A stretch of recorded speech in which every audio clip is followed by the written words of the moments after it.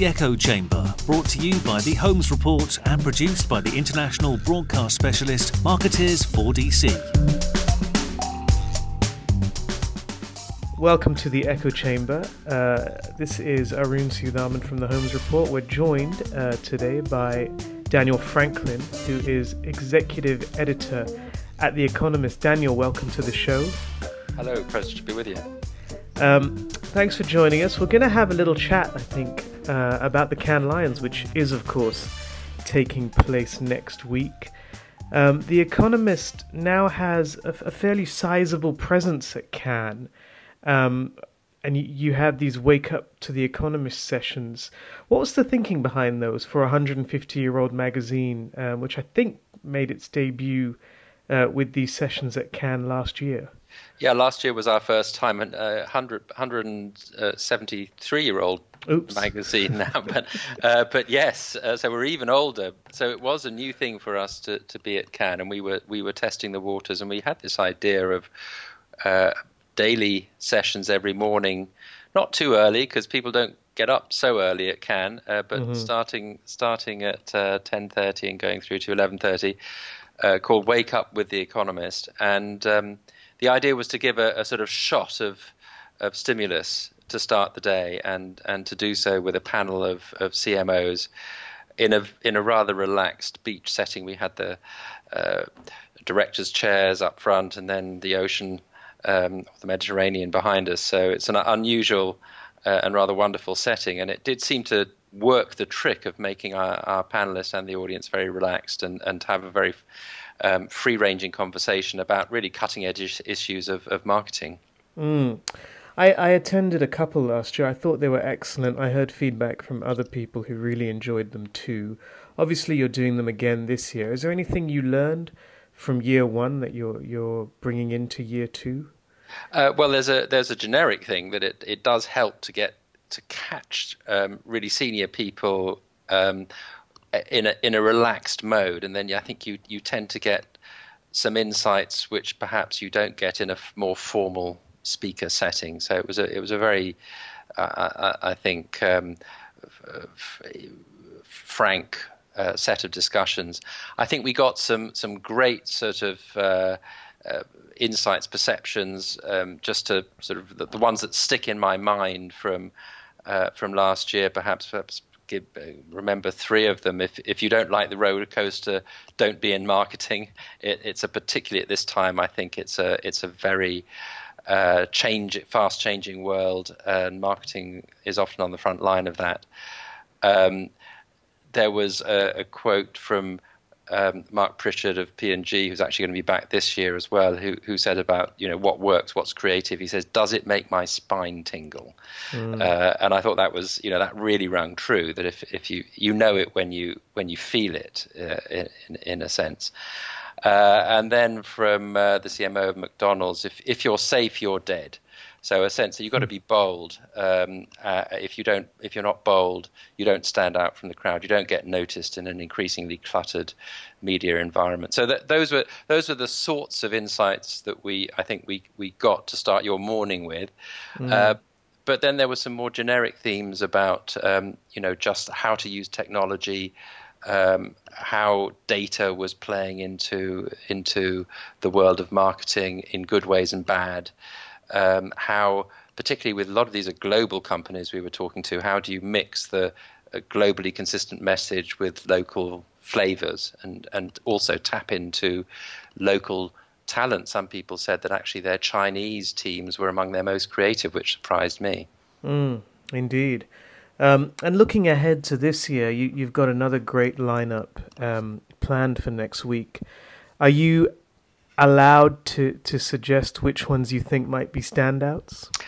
Well, I think we've got two people who were returning, who were with us last year as well. I mentioned Mark Pritchard, also Jonathan Mildenhall, who from Airbnb, who was fantastic last year. So I'm sure, because I've seen them in action, that they will both be great.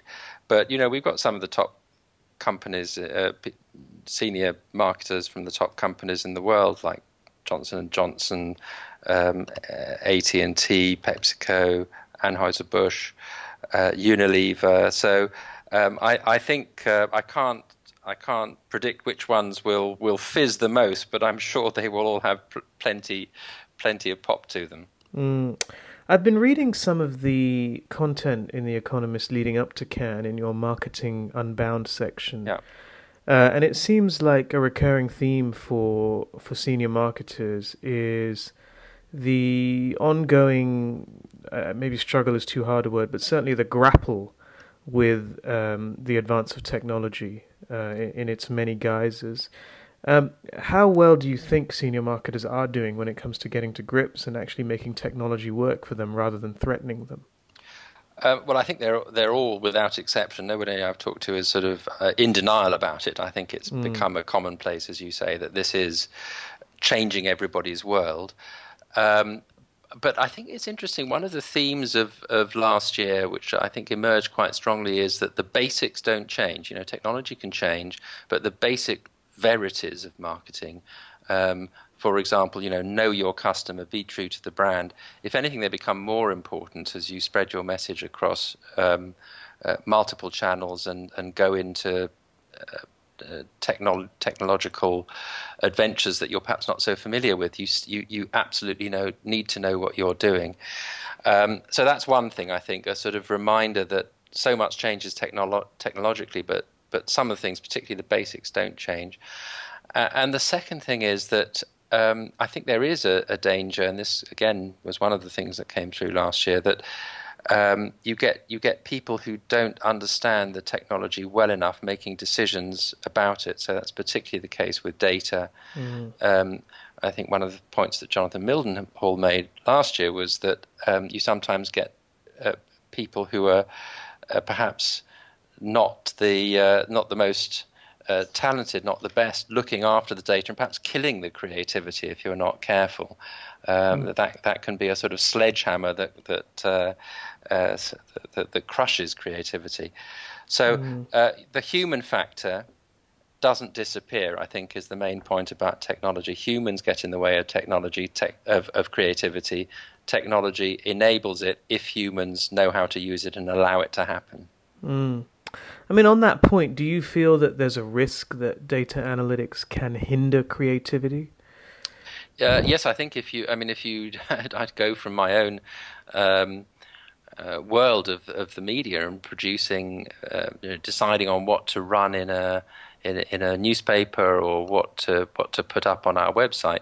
Data analytics are fantastically useful, really important, but you shouldn't let yourself be dictated to by them. So you need to use them carefully, or you would never end up doing the variety of things or the really original stuff that you might otherwise do. So you would always end up doing the same thing that you knew had worked before, and not perhaps ending up rather putting off your customers, or in our case, our readers, by being too predictable. I mean, how carefully do you watch the traffic and the clicks on your articles? Well, I think we've got better at doing it and doing it well. So we do pay attention to it. We do monitor it more than we used to. We have much more effort on social media at The Economist over the past year or so. We've brought in a very brilliant social media team and you can see the results. They really do make a difference.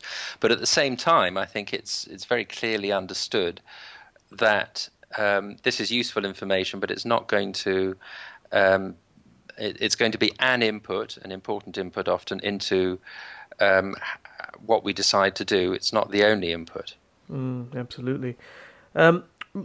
Talking more broadly about Cannes, is there anything more that you're looking forward to beyond the Wake Up to The Economist sessions? What do you get out of the week?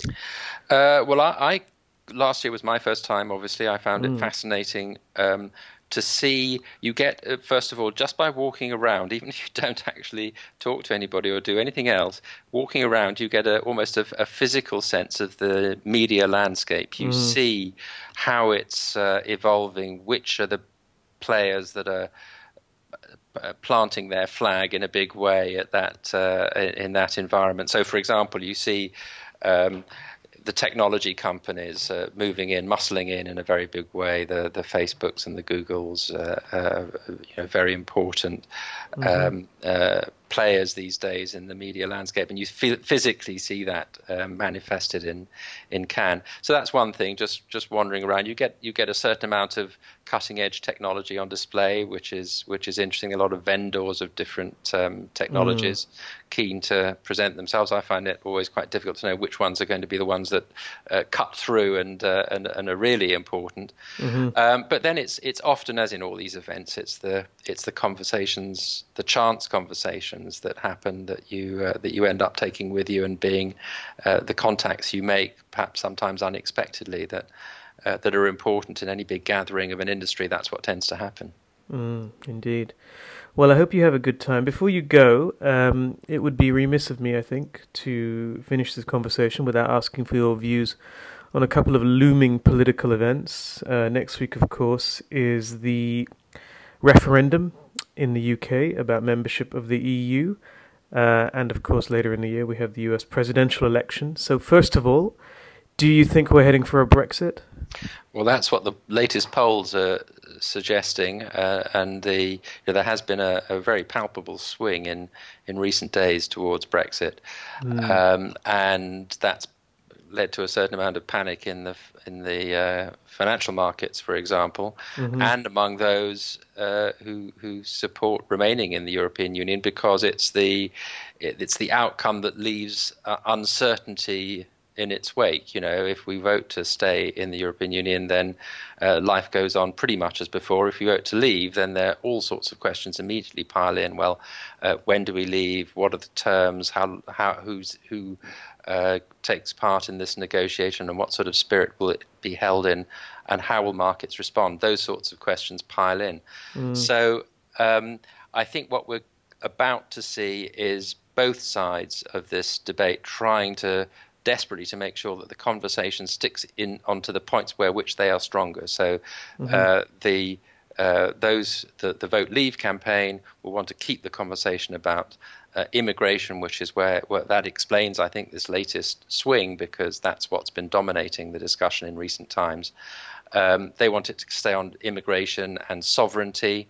The Remain campaign wants to steer it back to the economy, which is an argument they really, I think, have largely won, but that's not what seems to be motivating people. People seem to have discounted that risk. So today, for example, you get the Chancellor and the former Chancellor talking about the economic risks of leaving once again.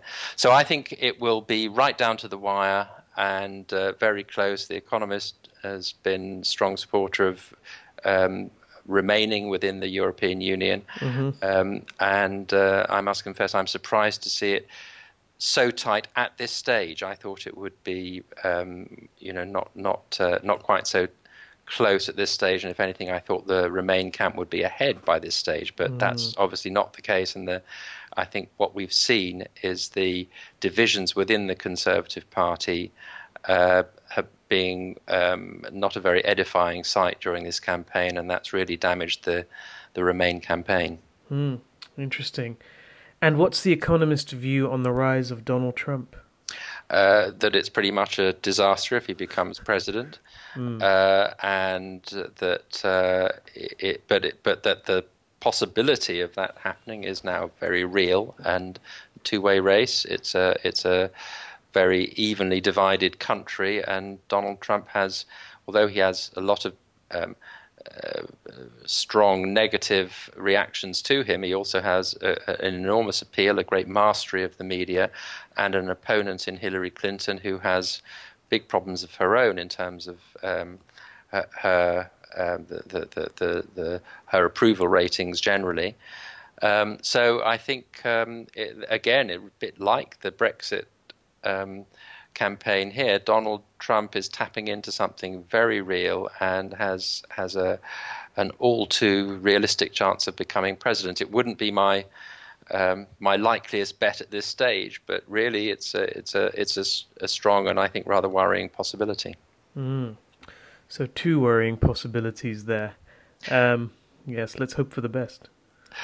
Well, they're both excellent marketers of their messages. So Yes. if we're talking about knowing your customers and honing your message, I think you could do worse than look at Donald Trump as an example of how to do it quite effectively.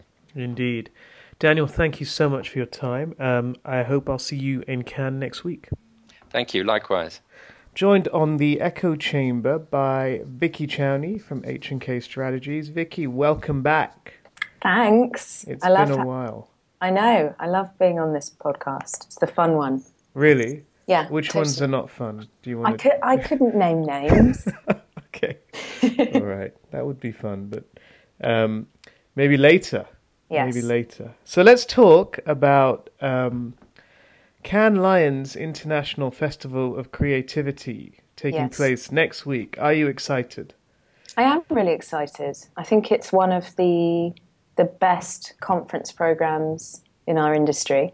Yeah. And I think after a kind of disappointing South by Southwest, really? I have high hopes. Oh, okay. Well, let's talk about that quickly before we get to Okay. Cannes. Why were you disappointed by South by Southwest? I think that the programming just wasn't as strong as the previous year. They just didn't have the gravitas of in the speakers that they selected, and I think they tried to be a bit too intellectual with it. And there wasn't as big a showing from any of the platforms or any of the big brands. So yeah, it was a bit disappointing this year. Yeah, no, I had heard that there was definitely a certain amount of pullback. There wasn't as much engagement from brands and agencies. Yeah, definitely. You could tell. Oh, interesting. Okay, so back to Cannes. You are there, I think, most of the week. Yes. Although the week gets... The majority. To call it a week at this point is a little misleading. It's well, I suppose it is Saturday to Saturday, but it seems to be a fairly long week because you have the main program, but then you also have healthcare and you have innovation and entertainment. So there's a lot going on.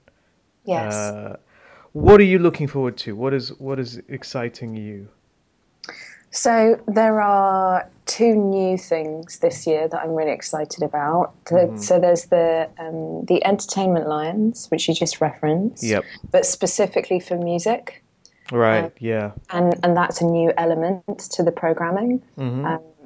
And I was talking to a friend of mine at Sony Music last week about the fact that there is real excitement from the industry about this because it's an opportunity for them to talk about creativity. The only thing is that they've put it on at the end of the week, which clashes with Glastonbury, which isn't great. Oh, is it at the end of the week, the entertainment stuff? Okay. It starts on the Thursday, I think. Oh, I had not realized that. Yeah, so it's later. Okay. But I'm excited to hear about that. You know, Cannes Lions always has a huge showing from artists and musicians, so it makes sense to me that they would do a specific thing. And then they've also introduced a new category called the Digital Craft Lions. Yes. Which I think will be really cool because it's an opportunity for us to look at, okay, how are people building things, either physical or online, with digital formats. So I'm quite excited about that. Okay. And on the entertainment side, is there, even if you're not going to be able to attend, are there any particular sessions or any artists that you think are worth keeping an eye out for? So I'll just reference the Sony session again, just because that was where that excitement comes from, which is Fred Bolzer at Sony Music, who's VP of Strategy there. He's doing a session on asking whether music is the new advertising, which I think is quite a cool concept. Yeah, I mean, I think it's interesting because I suspect part of the interest from the music industry in Cannes is probably commercial as well, right? Totally. So, and with that in mind, it makes a lot of sense because, artists now are vehicles as much as anything. There's also Will Smith. Will Smith. Thoughts on Will Smith? Well, I like Will Smith a lot. I mean, does anyone dislike Will Smith at this point? No, he's like the most loved man in the world. But he's in conversation with Richard Edelman, which is a tried and tested format that they do every year. I think he's actually, sorry to pull you up. Oh, sorry, he's not. He's with Jackie. He is. He's with Edelman Global Creative Chair Jackie Cooper. Yeah, which I think will be a really, really interesting conversation. Richard Edelman did it with Jamie Oliver. Jamie Oliver last year, and Jamie Oliver was really fascinating. He was excellent. He was my highlight last year. Although, to be honest, I think that was the only session I went to. Any of the official sessions, anyway. Which is one of the challenges, right, in Cannes. Yeah. I mean, how much of a problem is that for you? I find that there's so much great content inside the inside the Palais, but Cannes has become such a huge destination for networking and for so many fringe events that it's actually hard to follow the official program. Yeah, and actually a lot of the fringe events this year have actually become official events. Yeah, because they have the Cannes Fringe now on the program. Yeah, so that becomes bigger. Yeah. But also, if you think about all of the investment from the likes of Twitter and Google and Facebook, there is a huge amount of programming just there. Yeah. So I'm doing a panel for Twitter on the morning that Will Smith is talking. Right. So okay. That's a clash. That's a clash for me. But actually, from my perspective, it's probably more valuable for me to go and spend some time discussing what's going on with the future of video on the Twitter and Spotify beach than it is to go and listen to Will Smith. I'm really sad because I really want to see the Will Smith thing. But, it's those kind of clashes that are really difficult to then decide which is what you're going to get the most out of. It's true. I think the Will Smith session also clashes with the PR Lions press conference. Yeah. Which is a little unfortunate. Yeah, and that's the thing. There's always going to be double booking. That's a real shame. But and I just wonder whether there is any kind of implications from the fact that so many things do clash and people do end up perhaps not benefiting from maybe all of the great content that's being put out there. Sure. I think the one good thing, though, is that agencies at least, so I'll just talk from that perspective, do tend to send people out on force, right? Mm-hmm. Yeah, right. So actually you can kind of divide and conquer, and then you get the benefit of coming back to the ranch and sharing what you've learned. So, and I think it's just one of those things you have to accept. There's going to be stuff that you miss. Otherwise, you just have FOMO the whole week and you don't actually enjoy anything. Yeah, that's true. You kind of have to get over the FOMO, I think. Yeah, totally. When you're at Cannes. I suppose you don't have much time to worry about these things as well. Yeah. Beyond Will Smith, anyone else that that you're looking forward to, or that you think will be worth keeping an eye out for? So I guess it's not a session, but I'm pleased to see the return of the Young Lions program. So I think it's the third year that they've done it. And for me, that's really important because it shows that there is a growing kind of sense of importance for PR within the Cannes program. And I think that's a real positive. Yes. Yes, I agree. So I'm excited to hear about that, and I'm also quite excited to hear about the Samsung stuff because they're Marketer of the Year. Yes, what is their session? In fact, I think I may have missed that. I know they're Marketer of the Year, obviously, but I suspect their session is towards the end of the week. Yeah, so I actually am not sure what it's on. Do they have a session? Yeah, they'll have a session on the main stage. Right? Similar to Heineken last year, talking about. Oh, here it is, VR stuff. Yeah, they've got two. They've got two sessions. It looks like, both on virtual reality. Yeah, which is no surprise to me. And even though it's a tiny bit done to death at the moment, the whole VR thing, but I do think that we're right on the cusp of people doing some really exciting stuff and it becoming a bit more mainstream. Yes. So I'm particularly interested to hear about how Samsung are going to do that, because they're in prime position to make that happen. They are the handset manufacturer. So I'll be interested to hear their point of view, because it feels like it will be more of a realistic session. And why do you think the VR thing is done to death? Because it feels like it's a big focus at Cannes this year, at least. I just think it's an industry thing. It's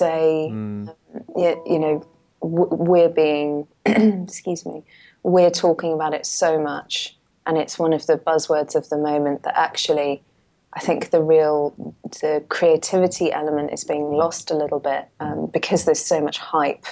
So while we're just, while it's a very young industry still, I mean, years old, 3-4 years old, we're in that position where we're kind of ruining it because we as marketers and media are just looking inwards so much and overselling it. But that's just my point. Perhaps no, I actually agree with you, but I don't know. I sort of see that with various trends as they come and go. They become, fads within the industry, and then, QR codes, for example, says it all, doesn't it? Yeah, they were. Yeah, I'm pretty sure we had sessions on those at one point. So there are 2 other sessions that I'm really excited about that I'll just reference. One is the Star Trek session. Okay. Which I think is going to be amazing, because they have the new cast, right? So they have Zachary Quinto and Simon Pegg and all of that lot. But they're talking about the notion of retelling an iconic story for a new generation, which is the title of their session. And I think that will be fascinating, because Simon Pegg as a storyteller is phenomenal. The quality of the films that he produces are outstanding. So I think that will be a really interesting discussion. And then also Keith Weed is back. Keith Weed is always back. He's back. Keith Weed is there. Keith Weed never went away. He is Cannes. He really is. He's great, though, I must say. And he gets, he puts in a lot of work at Cannes. He's on a lot of sessions. Yeah. And you go to a session, you've got sound bites for the next year. So I'll be at his session and looking forward to what he is talking about this year. So he's actually talking about a little bit of a different slant to where he would normally go. So he's looking at the emotional side of selling and talking about how to walk the line between the humans and technology, which I think is kind of cool. Yeah, there's definitely a big focus on technology. I'm wary of saying it's new, because I suspect it's always been an issue at Cannes, although it's definitely become much more of a focus in the last few years. But certainly, I was reading, and The Economist do their Wake Up with the CMO sessions, which I think are really good on their beach. And they run some content in advance, and a lot of it is about marketers getting to grips with technology, and that seems like it's more of a focus this year. Is that something that you're seeing in your work? Sorry, more of a focus on just how senior marketers get to grips with technology and turn it into an opportunity rather than a threat. Yeah, I think that's been happening probably since I started working in the kind of digital space. I think there's always been a focus on education and not about, and while, back then, so 10 years ago, it was about educating on the opportunity and why digital and tech was important. Now it's literally getting down into it and, okay, how do I use it? What I need to understand the intricacies of how something works. So we've come quite far, because it's gone from being something that senior marketers need to understand but don't need to know how it works, and therefore it's almost, I don't know, they hold it away from them a little bit and will hire a digital team, to where we are now, which is, right, I need to sit down and get hands-on and work out and understand how this works. So the level of involvement has grown quite substantially. Yeah. Okay, both of those sessions are on the Wednesday morning, I think. Keith Weed and Star Trek. Yes. The Daily Mail, of course, have a yacht, and last year it was huge. They had, various Kardashians on the yacht. I do remember that. I just seem to recall it was not an easy yacht to get onto, but it was apparently one of the places to be. But they also do, they have content. I think last year, in fact, they had an H&K session, or at least a SJR session. This year, in addition to a session with Piers Morgan, which is, of course, eagerly anticipated, they are bringing out Katie Hopkins. And it's just unbelievable. Yeah, so for our non-UK listeners who maybe are not aware of Katie Hopkins, every now and then I get messages from friends of mine who don't live in the UK, and it's just links to Katie Hopkins articles. And, they're just they just don't understand what's going on. So how would you describe Katie Hopkins, perhaps, to an innocent bystander? So Katie Hopkins, as I recall, became famous originally because she was on a reality TV show. Was it The Apprentice? Yes, it was The Apprentice, yes. Which is, the show that we actually stole from the States, which had Trump in it.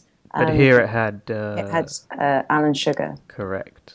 Right. And so she was on The Apprentice, and she was very controversial, extremely bigoted, and quite racist, actually. What's not to love? Exactly. And then she became famous by just being outrageously rude and continuously controversial in the press. And then went on Big Brother, and then somehow has become famous.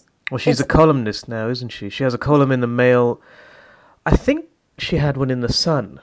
Yeah, as well. And she's a regular, on programs like Loose Women, which is a daytime chat show and stuff like that. Oh, really? Okay. So I was surprised to see the Daily Mail were bringing her out. Me too. It's not really. I wouldn't say she is someone that fits in with the, the Cannes vibe. It's very strange. She, I actually remember when, I think it was earlier this year when she saw that Kelly Brook was going to Cannes Film Festival.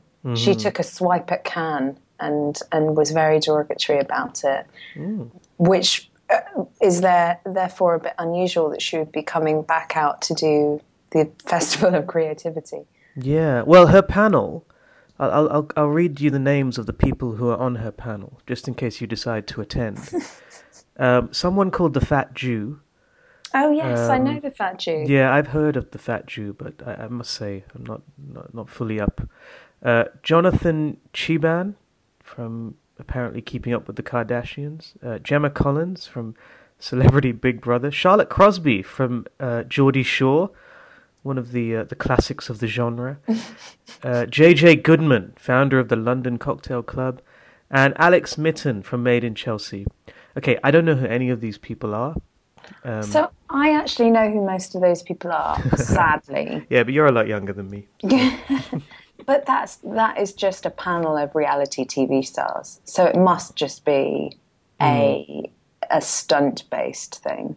Yeah, it's interesting because I think yes, it's funny because it's rare that people talk about these panels in advance, and yet I've had 2 or 3 people who've said to me, "Are you aware of this session with Katie Hopkins?" I mean, it's just unbelievable. Yeah, so that will be an interesting one to see what comes out of that one. So I definitely will go just out of morbid curiosity. Okay. And I went to the Kim Kardashian one last year, and I couldn't get in because there were too many people who wanted to see her. Yeah. And I watched it, and it was so disappointing. I mean, it was just awful. It was really badly moderated, and I think that's the key to getting stuff out of a celeb. It needs to be well kind of hosted, and that one was terrible. So here's hoping that the Katie Hopkins one will be better. Is she hosting it? I think she is. Yeah. So, I think that would be so funny. Yeah. Well, if you're going, that's good because then you can report back. I'll report back. I'll look forward to hearing your views on that.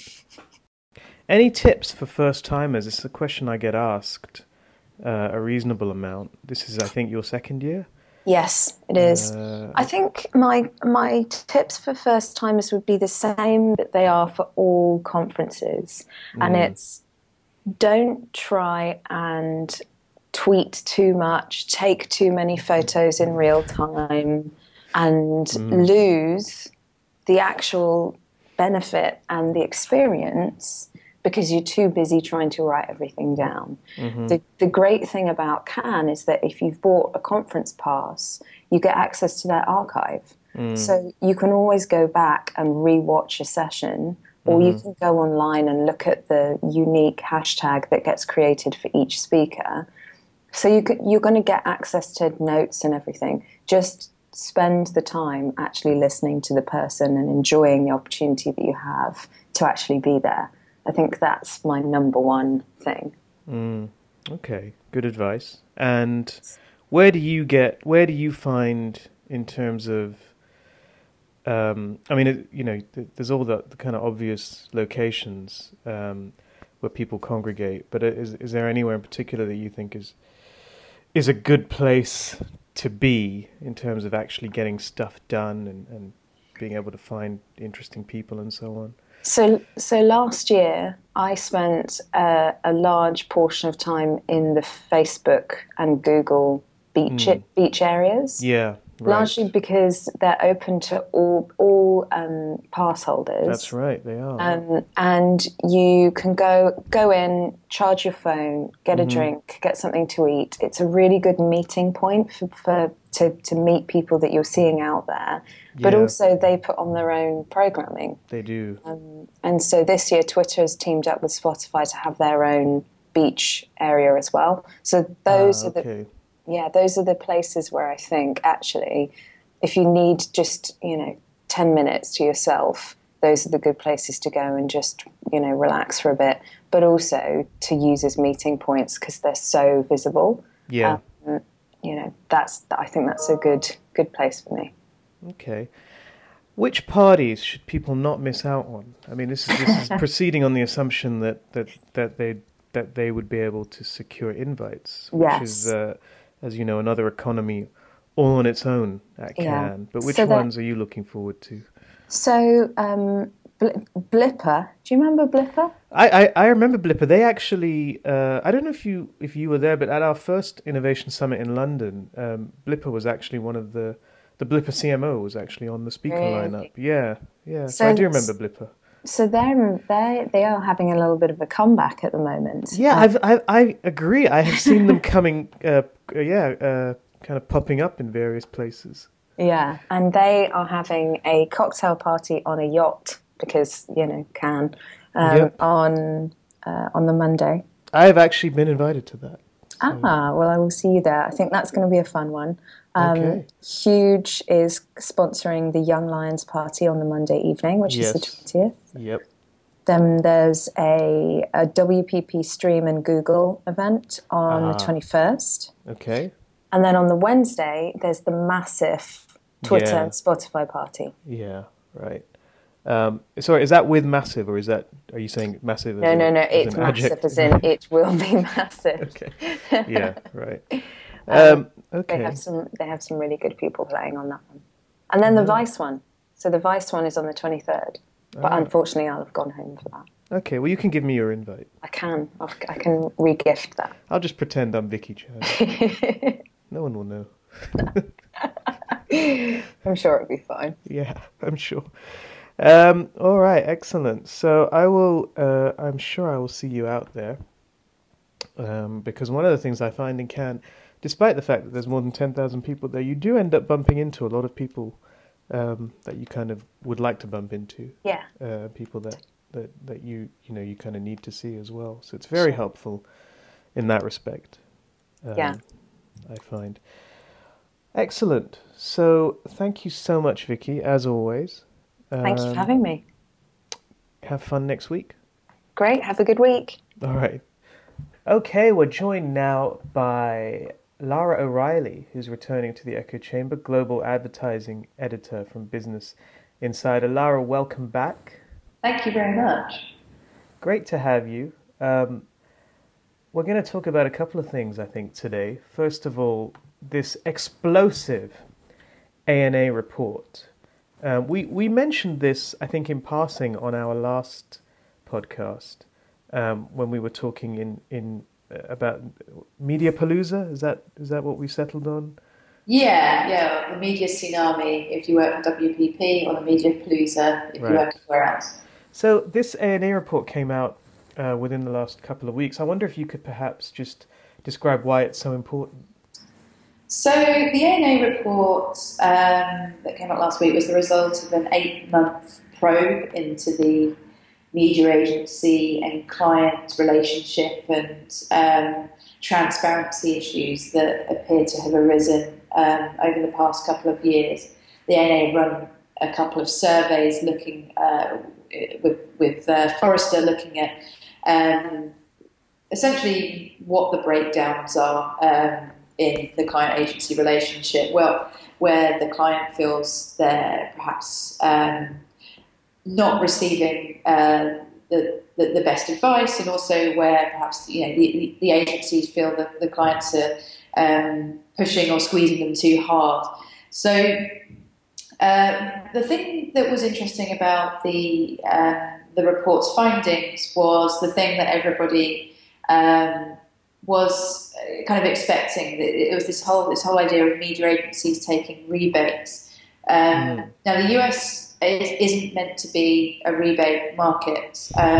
In certain markets, rebates is how you do business. In fact, many decades ago, that was the way in which you bought media, and in places like Brazil and China, Thailand, Spain, right? These are huge rebate markets. In the UK, there's a rebate market as well. It's not perhaps as openly discussed, but in some respects, there's still a big rebate market over here. So, but the issue was that clients weren't necessarily aware that some agencies are taking rebates from media owners. The problem with rebates isn't necessarily that they exist. It's when agencies don't disclose them to clients, and also when agencies are perhaps spending clients' money in the way that benefits the agency best, rather than where it's best for the client in their campaign, where they can reach their audience. So what the report found, now it didn't name any names, which was one of the criticisms of the report, because it basically tars everybody with the same brush, was that kind of rebates and other kind of non-transparent business practices were pervasive, was the word they used in the media buying ecosystem.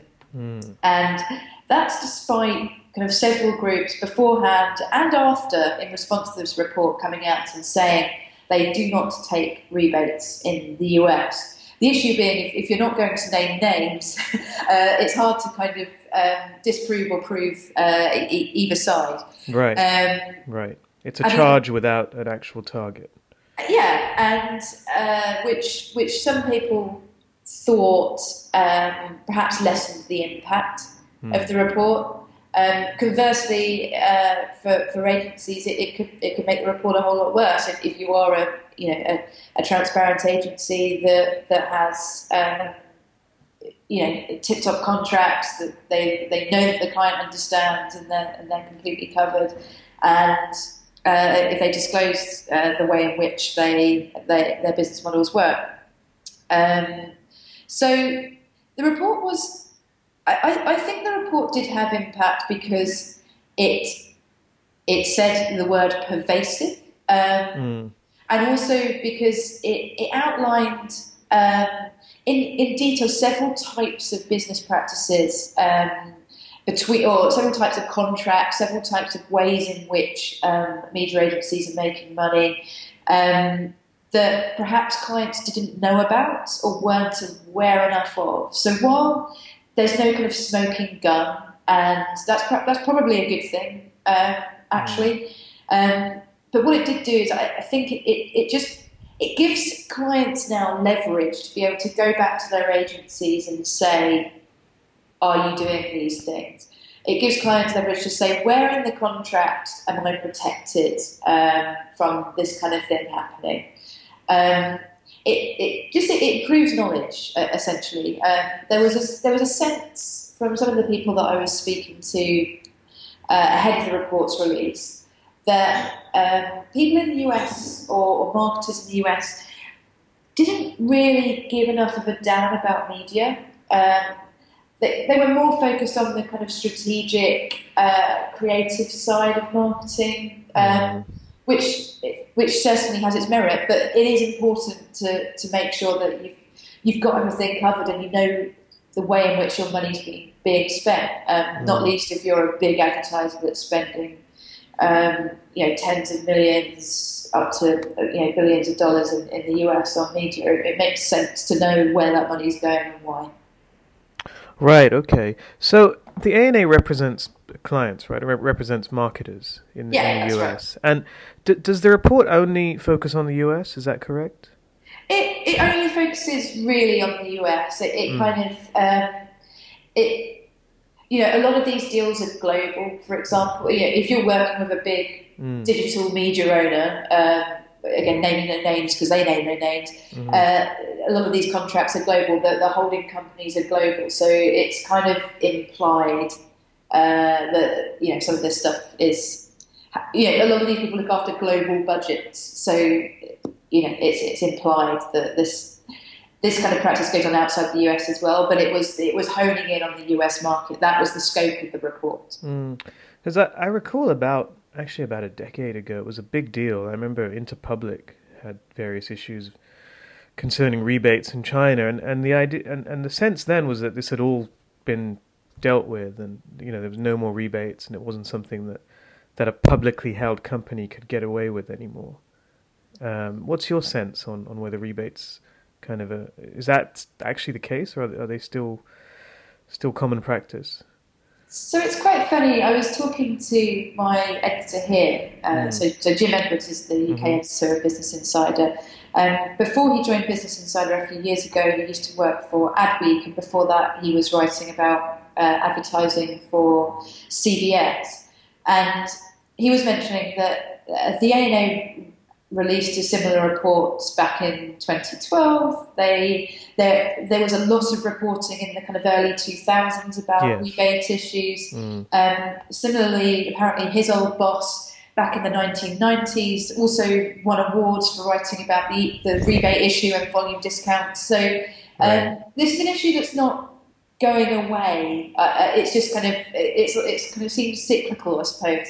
I think the difference this time is that digital makes the ad buying ecosystem so much more complex, confusing. There's lots of black boxes, there's lots of acronyms, there's lots of things that marketers don't understand.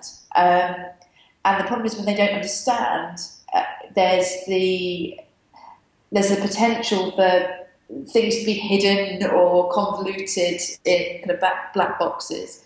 So I think that's the extra dimension of the report this time round, is that there's some extra players involved. I think also perhaps, some people have been suggesting, the CEO of the ANA, Bob Liodice, this is probably his kind of his legacy project. I think there's suggestions that he might retire or leave at some point in the next couple of years. So perhaps he kind of felt this time around it should have a little bit more impact, hence why they brought in kind of outside investigation firms. So K2 is a firm that was founded by the Kroll family, former investigators, right? Kind of this very forensic investigation practice, and then they also hired Ubiquity's Firm Decisions, which is the media auditor that is made up of one of the few media auditors that's made up of real media specialists, lots of people that used to work at advertising agencies, media agencies. in the finance divisions, for example, so they really know what they're talking about, kind of thing. They know where the bodies are buried, so to speak. So I think that was the kind of impact of the report this time. Rather, there were a few things that led to it being maybe bigger than last time, but then again, the impact kind of remains to be seen. And you mentioned the changes in terms of digital. Is this things like programmatic? Are those some of the black boxes you were referring to? Yeah, certainly. And I think just because there are, there's more media owners now, and there's also some digital media owners. They're working in a very highly competitive market. A lot of them are funded by lots of VC money. They need to show very quick growth, and I guess it's been suggested that some of those companies, will offer things like commissions and rebates in order to get there, because they need to steal this business from the traditional players. So yeah, there's just new elements to it now. Is a rebate? Sorry. Oh, sorry. I was just going to say, but it referred to all sorts of media. It was, it was digital, print, out of home, television. It wasn't. Right, just digital. There wasn't a particular focus on any particular type of media. Is a rebate not just a discount by another name? Or it could be a kickback by another name. It could be a bribe by another name. It depends which way you look at it. I mean, if the argument on the agency side, which I think is a good argument, is that they've been under increased pricing pressure from clients. P&G, one of the examples who have kind of they boasted in their earnings reports and on their earnings calls that they've been driving down agency fees and costs related to advertising. These companies have to make a margin in order to stay in business, and they need to be kind of. I'm not saying creative in a kind of accounting sense, but they need to be, creative and nimble in order to keep on making money in the way that they need to keep on making money. So the issue is not necessarily that a rebate exists. I think marketers would probably agree that as long as their money was being spent with their best interests at heart, and that the agency can prove that they're making some sort of business return on that investment, then I'm sure that many marketers wouldn't actually mind that they're receiving a rebate back from the media owner, as long as they felt comfortable and they entrusted their agency that their money was being put in the right place for them.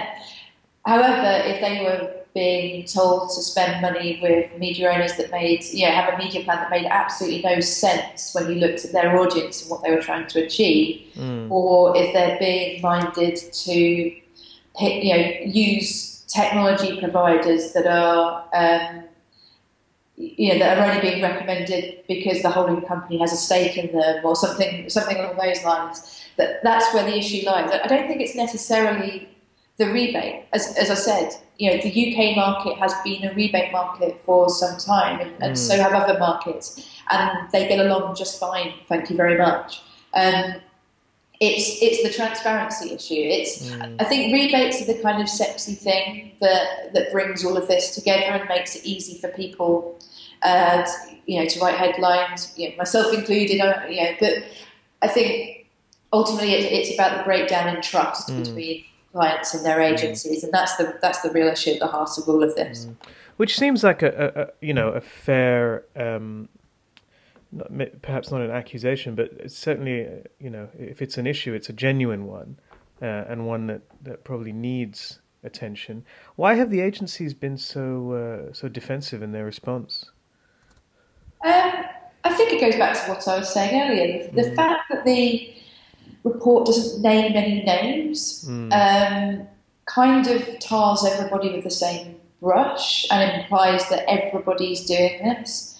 Although I must say, there wasn't an immediate impact on share prices, for example. They kind of stayed pretty steady throughout, minor little bumps that you always expect on a day-to-day basis. But I think also one of the things that WPP has pointed out, for example, they were upset with the selection process for the research firms.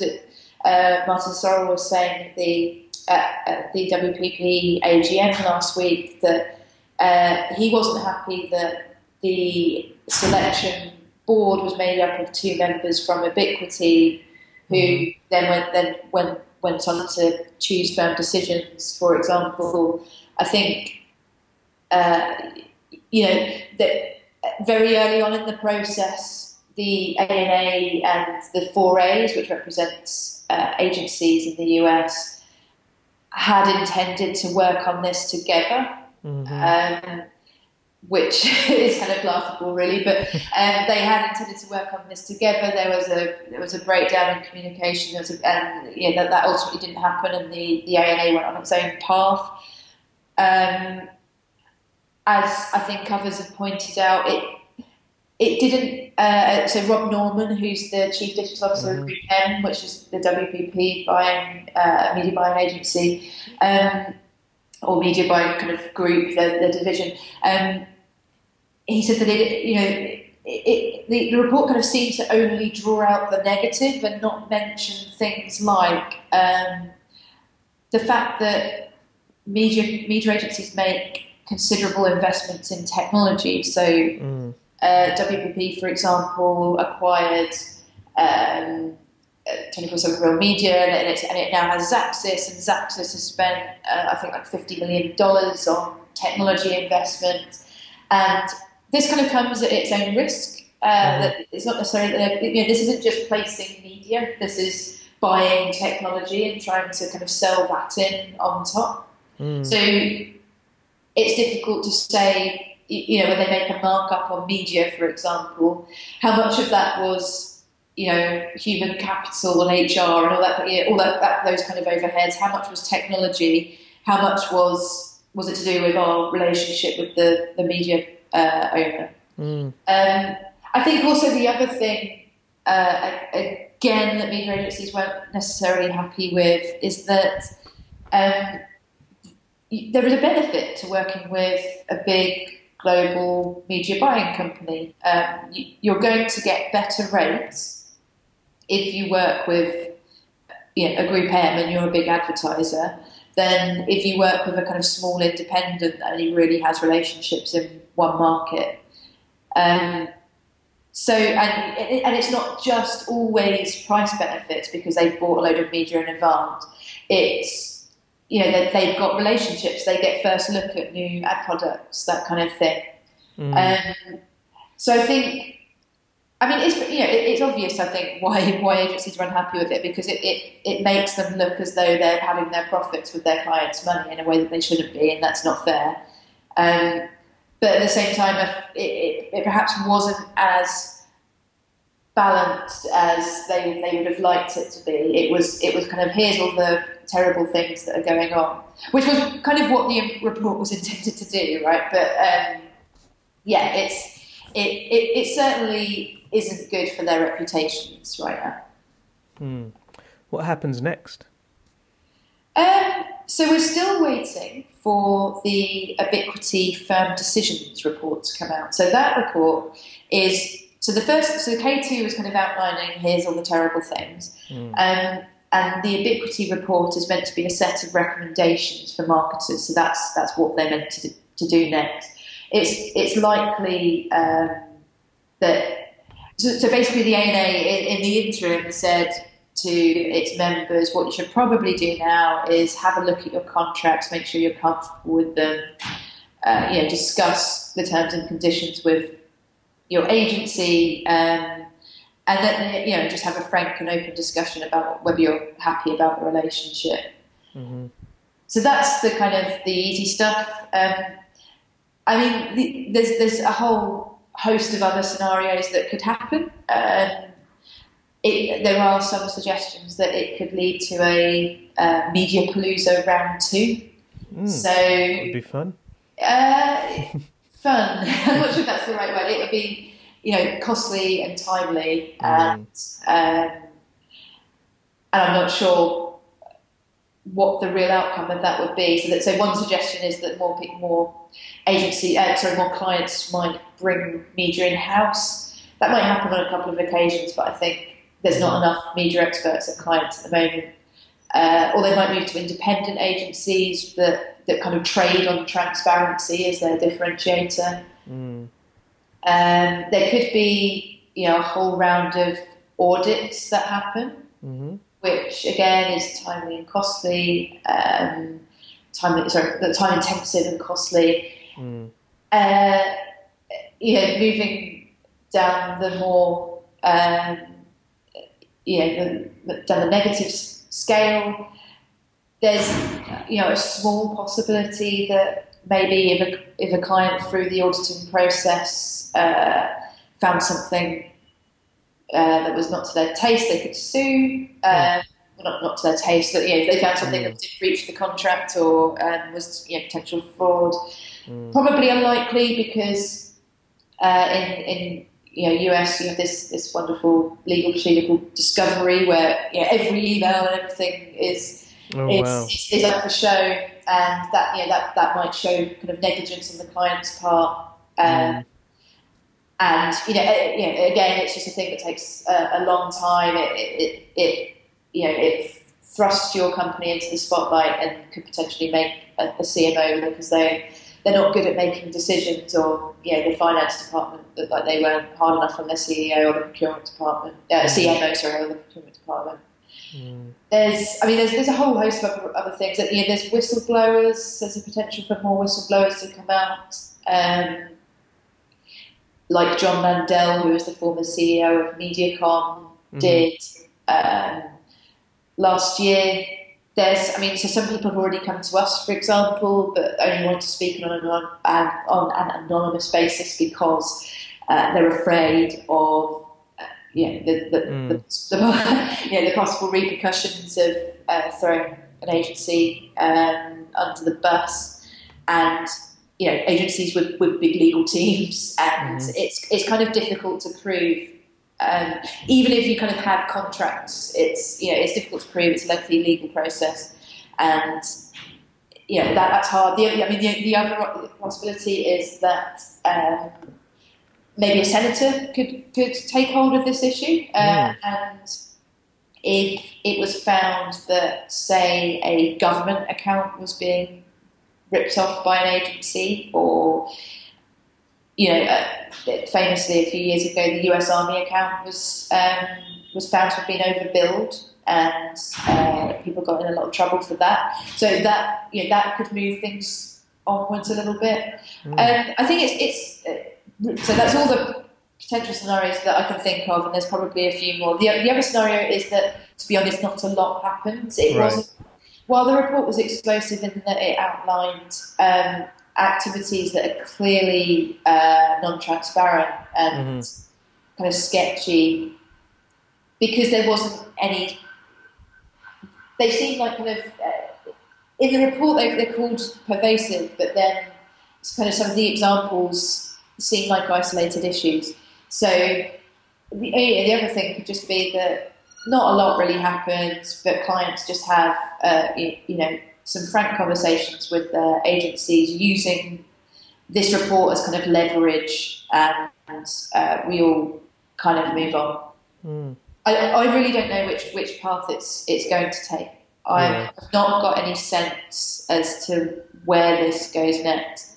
But in the meantime, the agencies are extremely unhappy with the ANA for releasing this report.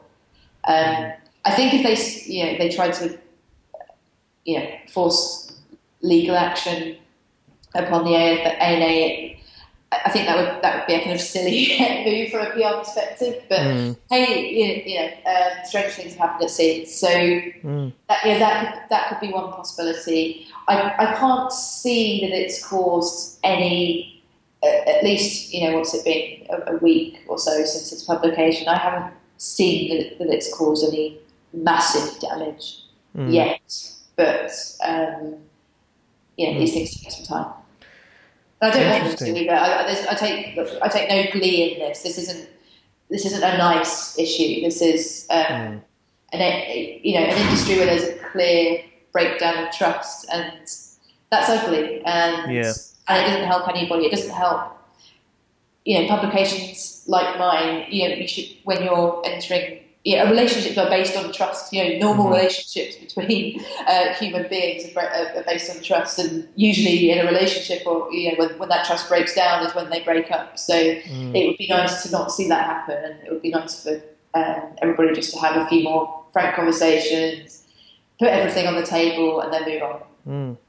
Well, would be definitely something that we can return to once things perhaps become clearer. I imagine it will be a topic of conversation at Cannes next week. And while I've got you, I should probably ask you, how excited are you about your Cannes excursion? I imagine your schedule is quite crazy. Yeah, the schedule's pretty packed. I'm only going from Sunday till Thursday this year, which seemed like a really good idea ahead of time, and now I'm struggling to fit everything in. Yeah, I've done that before, and I always regret it. Yeah, it's always good to have a couple of days either side, I think, just to kind of wind down from the madness. I'm excited about Cannes. It's a really fun trip. It's a beautiful place. It's great to get everybody in the same place. When I say everybody, that's agency side. There's lots of marketers there. There's all the interesting media owners. There's the ad tech guys. And there's a bunch of celebrities who I'm quite excited to be interviewing, because it's not usually my beat, so that's going to be quite interesting. Okay, who are you most excited about interviewing? So I'm most excited about seeing Iggy Pop. So Grey Advertising are hosting a session with Iggy, and he's one of the last remaining rock and roll icons left, so that would be fascinating. I'm quite surprised they managed to drag him over to an advertising festival. So keen to find out how he's going to play that one. The Daily Mail yacht is always one of the highlights in terms of celebrity spotting. They're doing their big party again this year. News Corp have got Take That on their yacht. Yeah, News Corp have got a rival yacht, don't they, this year? Yeah, and they're both just massive and opulent. There's lots going on. It is a bit of a kind of willy waving contest, if I'm allowed to say that, as to who can get the best people and throw the best party. And I'm not sure how much money that people throw at the wall of this thing actually sticks, but it's an interesting event, and there's lots of people there. I'm going to be spending most of my time just doing lots of interviews, and we're doing some fun Facebook Live video coverage, which will be interesting. Great to do it on such a good location. Yeah, absolutely. But I think you're right. I think the A&A investigation might well be a topic of conversation. I think less so on the stage, because the festival, as it's called, the Cannes Lions Festival of Creativity, it will be, I assume, more on that side of things. But I'm sure on the Carlton Terrace it will be brought up. I'm sure there'll be lots of stories about it. Thank you all for listening. Thanks to Marketeers 4DC for producing today's show. We'll be back in a couple of weeks.